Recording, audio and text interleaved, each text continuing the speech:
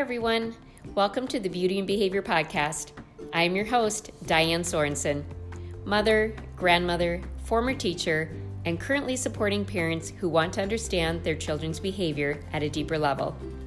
This is where we talk about changing our perception and limiting beliefs around behavior to a more conscious approach to understanding ourselves, each other, and our most vulnerable population, our children. I share my self-discovery journey and what I've learned along the way and what I'm currently discovering as I continue evolving on this journey. My hope is that as we become more conscious of how we show up for ourselves, our children, and others, that we'll discover the beauty that lies within us all. So I hope you enjoy today's show.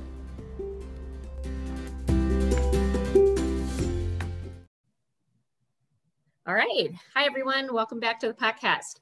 I have a guest here today that I am so thrilled to have here. It's a little surreal and very exciting. I have Jenny Bigelow here today, and Jenny is a teacher in a Head Start program, Inner Lakes Community Action in Brookings, South Dakota. And Jenny and I used to be coworkers in that program where I taught for many years and then became the behavior specialist in that program before leaving and creating my own programs where I support parents in understanding their children's behavior. And so welcome, Jenny. Hello. Jenny implements conscious discipline in her classroom. And conscious discipline really is about seeing behaviors from another perspective. And not just seeing behaviors from another perspective, for me anyway, it was seeing myself from a different perspective and really seeing the world from a different perspective. So I think conscious discipline helps us see the world from a different lens. And conscious discipline was created by Dr. Becky Bailey. And if you've listened to other episodes, you know that I talk about conscious discipline and Dr. Bailey quite often. Dr. Bailey is one of my best friends, kind of like Dr. Brene Brown and Dr. Shefali, and all of these thought leaders and scholars that are in my home and in my life every day. Their work is in my home and in my life every day. And so it seems like we're very close. Anyway, conscious discipline is a research-based model and it's grounded in neurology. And so I wanted to talk about how taking a more conscious approach in our education system, in our homes, and in our lives can impact not only ourselves and those closest to us, but really it impacts the world. Because I believe that's how we create change. We create change through how we show up in our relationships.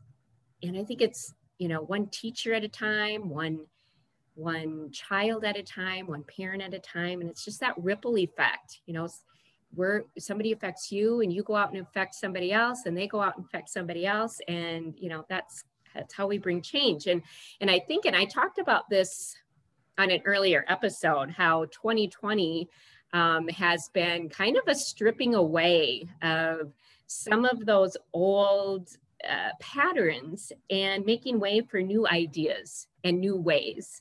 And so I thought it was a perfect time to have you on, Jenny, and get your perspective and your experience on implementing a more conscious approach in a classroom, something that's not, hasn't really been our traditional way of doing things. So again, welcome, Jenny. And now we want to hear from you. Well, thank you so much for having me. You're welcome. I'm thrilled to have you here. Yeah, Jenny and I, we're a great team. We were. Yeah. So Jenny, tell us how you were introduced to conscious discipline. So I was introduced to conscious discipline through you, Diane. I was in school. I was going to school out at Southeast Technical Institute.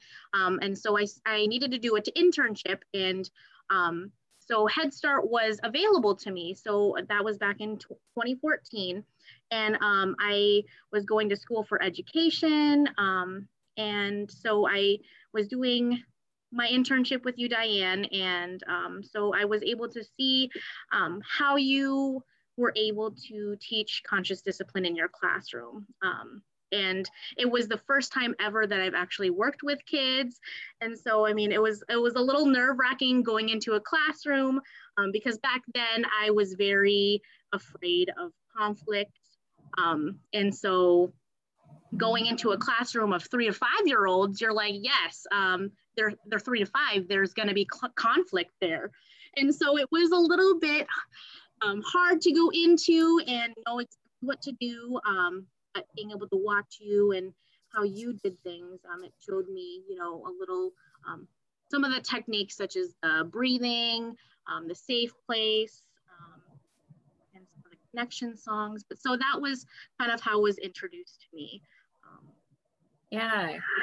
I remember you coming in as an intern, and yeah, you said you were kind of afraid of conflict. I think a lot of us are, traditionally, I think that we are conditioned to avoid conflict, right? Yes, avoid upset, avoid, you know, expressing big feelings. I talk about this a lot. And I think it's one of the top issues really in our relationships, you know, avoiding how we feel and how we tend to think we have to take care of each other's feelings. Like, don't do something that upsets that person, or don't do something that upsets, right. You know, because, you know, in many, you know, homes and classrooms, it's, you know, and I used to do this too, you know, look how you made her feel. And, you know, which puts somebody else in charge of, you know, their feelings. And the whole problem with that is nobody's taking responsibility for, you know, we're not taking responsibility for our own feelings. So can you talk a little bit to that, being afraid of conflict and what changed for you? So I think a lot of it is, you know, learning through experience. And so, you know, being a new teacher, it was, I mean, you read about it in textbooks all the time. You know, when this happens, you have these choices, and there's so many choices out there that you can do. And not being a part of a large group like that, it was hard for me because there's times, you know, when something were to happen between two kids, I would be taken back, and you know, you kind of just shut down. And so through conscious discipline, I mean, it really starts with yourself. And so that was a big thing for me, is that it's not about, you know, how two other people are handling things. It's how you yourself handle the situation. And I think that was a huge thing for me, is to realize my own feelings and things, and, you know, to explain that to the kids and say, you know what, this is very frustrating for you, and it's also a little bit frustrating for me. So, you know, where can we go from there, and make it more of like a problem solving kind of situation, instead of, you know, reacting and having something even more of an upset happen. So you kind of learn, instead of stopping the upset, stopping the feelings, you learn how to work through them, right, with the kids. That's totally my experience too. And I think what you said about it starts with us, the adult. Right. Yeah, and conscious discipline is an adult first, child second model, because we have to kind of learn all of the things that we didn't learn through our traditional practices growing up. And traditionally, we're not taught how to manage our feelings, right? And I think what you were saying too is there was some judgment there, a little fear of judgment. How do I handle this conflict between these two? And if I don't handle it right, I'm going to be judged as a teacher not being able to handle this. Is that, did I hear that correctly? Yes, absolutely. And I think that's exactly where I was going with that. As a new teacher, you want to, people think you just came out of school, how you should know how to do things, and then going into a classroom and you're like, okay, well, I haven't experienced this. And so it's definitely that judgment piece where you're going into a classroom, there's expectations that you think others have for you and one's for yourself. And you just want to do the best you can. Yeah. And even in your education, were you taught these type of skills? I would say no. Yeah. I would say, there's bits and pieces to things that, we learn, but truly, I don't think we spend enough time in school to talk about feelings and, in that aspect at all, because it is kind of like a hush hush, like you shouldn't feel certain ways, or you should look down on yourself because you're feeling sad or angry and you're not, you don't know how to handle yourself if you're feeling those ways. And so I think we need, as we go to school, teach the students that, feelings are normal, adults have them, kids have them, and to experience that ourselves. And then that way we can teach kids, what we expect of them too. So I think that should be a big thing that educators, for teachers, future teachers out there to learn, is even just simple things like feelings. Yeah, I totally agree. Because that was one thing that, I didn't learn these things in college. And, because they're so ingrained that traditionally, just avoiding feelings isn't something we consciously do, but it's just an ingrained habit that we've been all programmed to do. And I think, we're getting closer to that. I know that, we live in a university town, and that university, South Dakota State University, shout out to them, has been involved with some funding to bring conscious discipline into the program that we're talking about. And they've been involved. So, I think we're getting somewhat closer to having that be a reality. And not that it's not every, there probably are some places where they are doing those things. So I'm kind of talking more about in general that, make that more of the norm. Yes. And normalizing. Yes. Looking at what we bring to the relationship, not just, we always think it's the other person is the problem, right? Right. Yeah.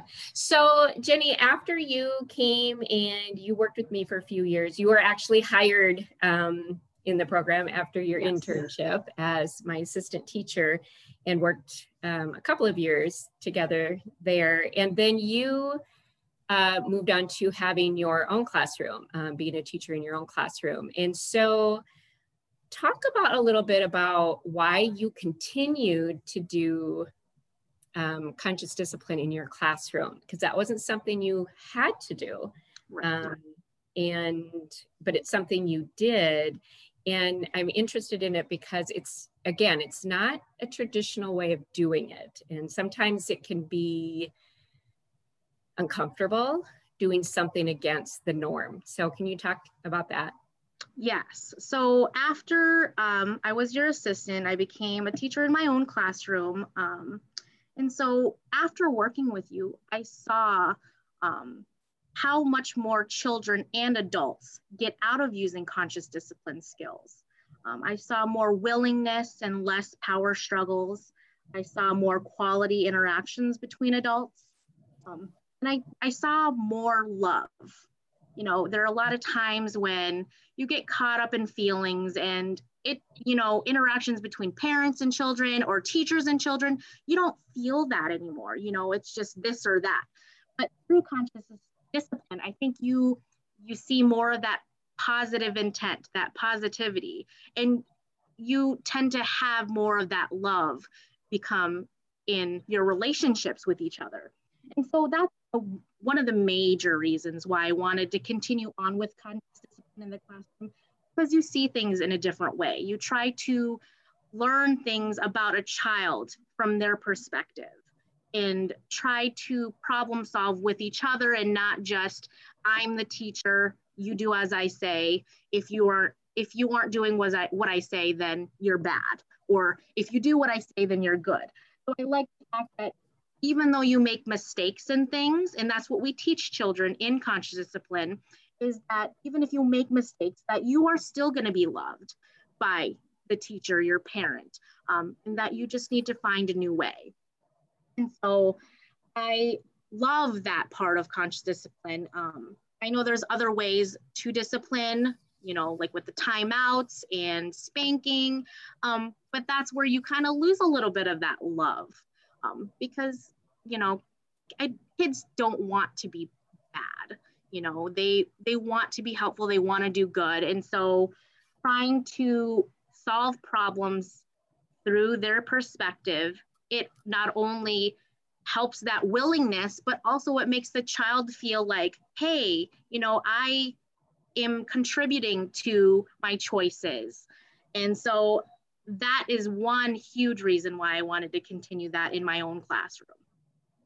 And not only is it hard work, because it definitely is a lot more hard work, but it's so much more rewarding, even if it's just little tiny things that you see in the classroom. And I do have to tell the story because it almost brings me to tears.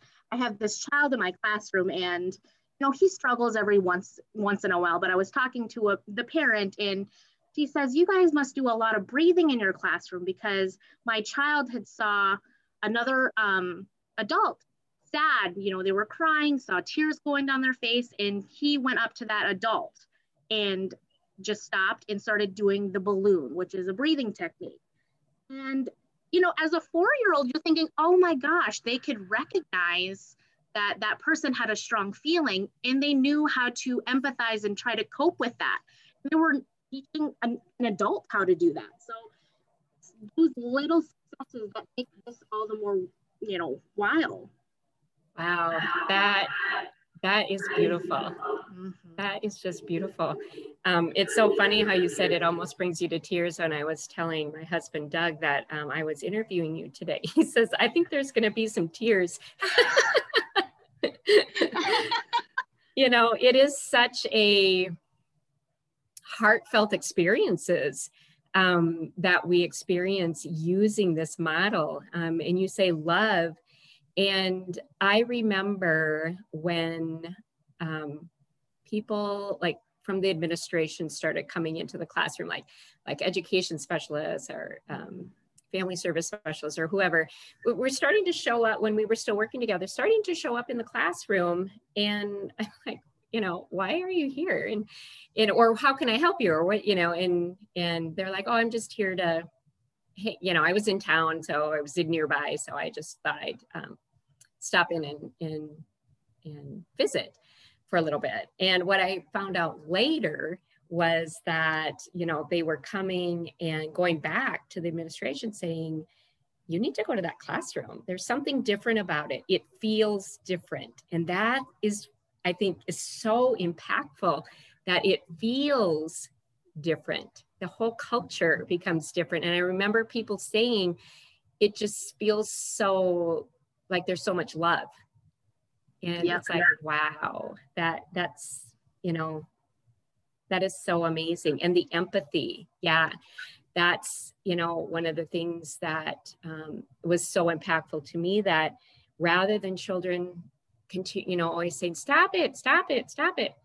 We were starting to see children reach out and rub another person's back, or, hold their hand, or, show empathy towards them. And wow, what an impact that would make in the world, right? Yes. And relationships.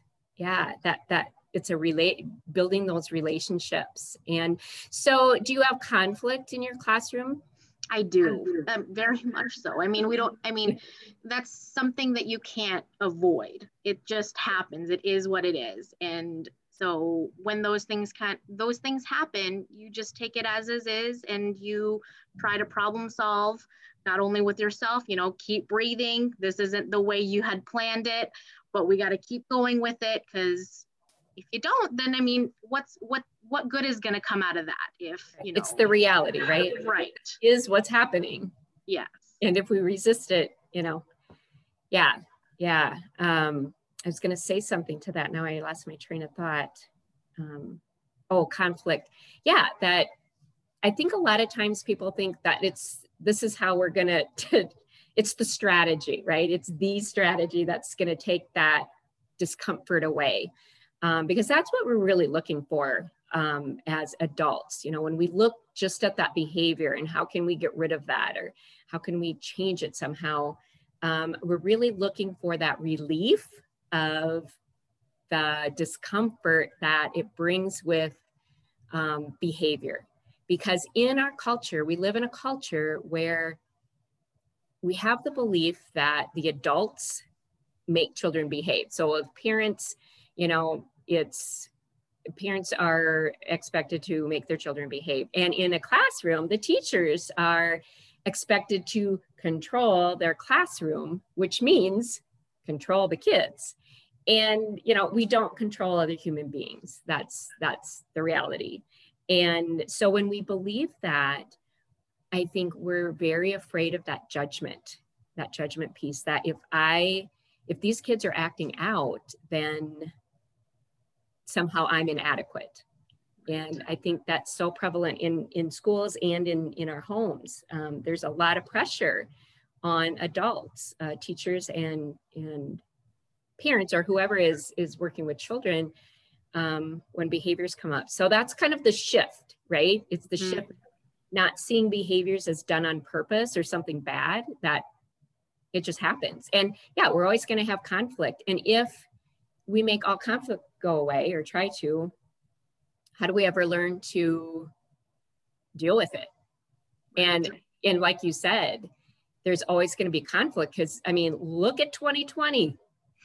Right? Yeah. So, we were just like, oh my gosh, how are we going to deal with all this? Because we were not used to dealing with big conflicts or the discomfort. We had to really face some uncomfortable feelings. So yeah, I think a more conscious approach really opens us up to being able to see it in different ways, and see those behaviors as a time where somebody needs some guidance. And the children see it that way too, right? Once the adults see it that way, then the children start seeing it that way. And that's how we change the world, right? Yes, absolutely.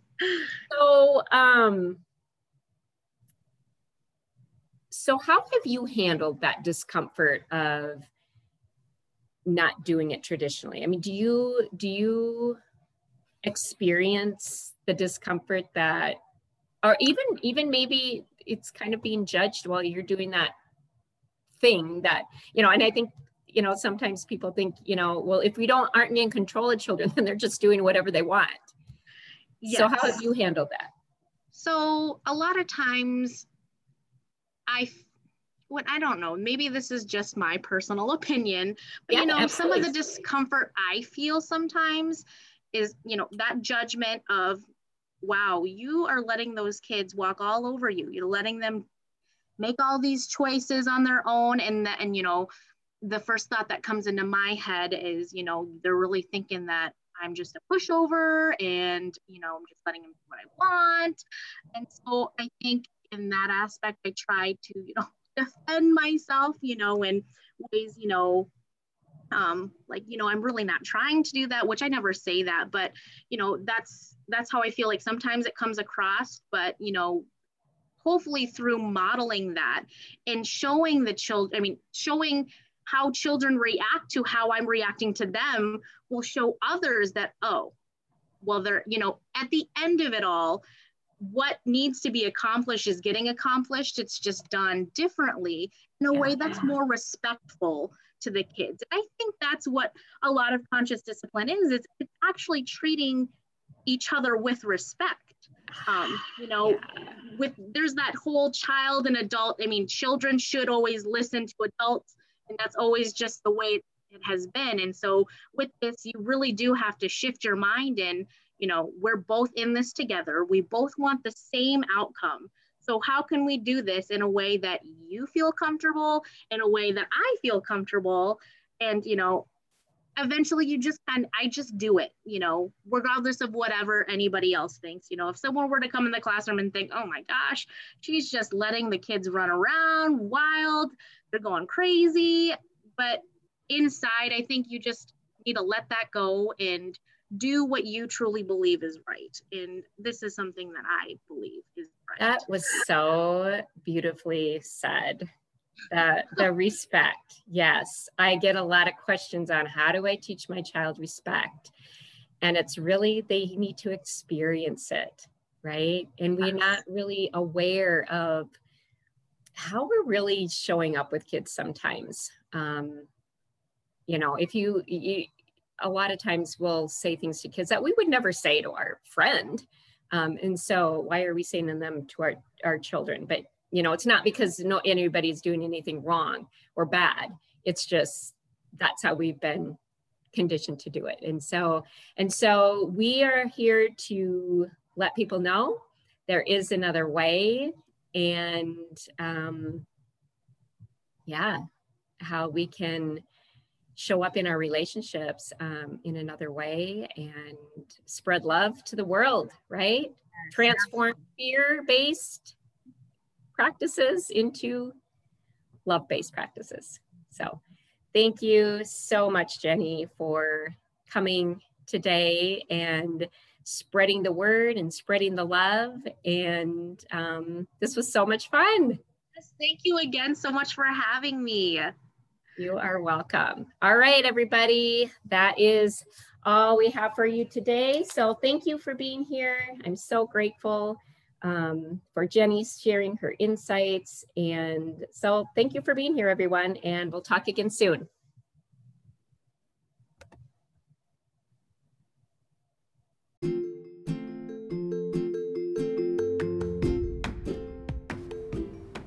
Thank you for tuning into the Beauty and Behavior Podcast. I hope you enjoyed today's show.